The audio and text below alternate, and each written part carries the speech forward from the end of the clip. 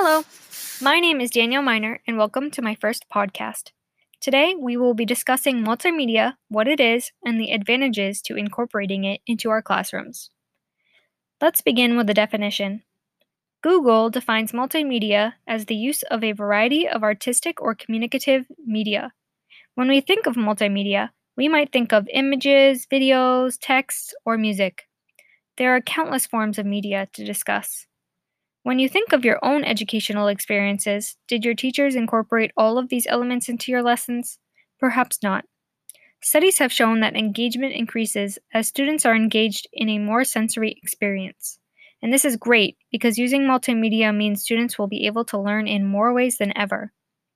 The purpose to these options is to create an alternative for our students to demonstrate understanding and to share information creatively. The society we live in today is very technologically driven, and exposing our students to these advanced creative learning tools will give them the ability to discover more on their own than ever before.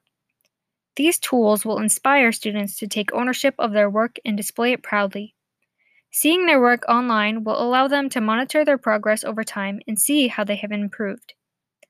I work with kindergarten students, and allowing them to complete their own interactive notebooks and listen to educational podcasts of their own choice will get them familiar with media tools that they will be utilizing and exposed to during their educational careers as early as possible.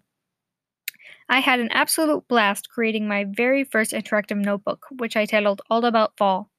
I created this notebook with my students in mind.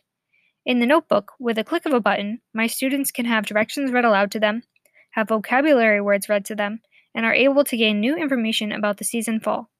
They will be able to engage in fun activities like completing puzzles, designing jack-o'-lanterns, and dressing a cute baby bear appropriately for the fall weather. There are fun educational videos as well as a recorded read-aloud titled Fall Fun for students to watch and listen to. There are sequencing, addition, and matching opportunities as a formative assessment. This will be a great piece of work for students to add to their portfolios once they have completed the activities. I am so glad I was able to create something in this class that I will actually use with my students, and I can't wait to see them engage with the activities that I created for them in the fall.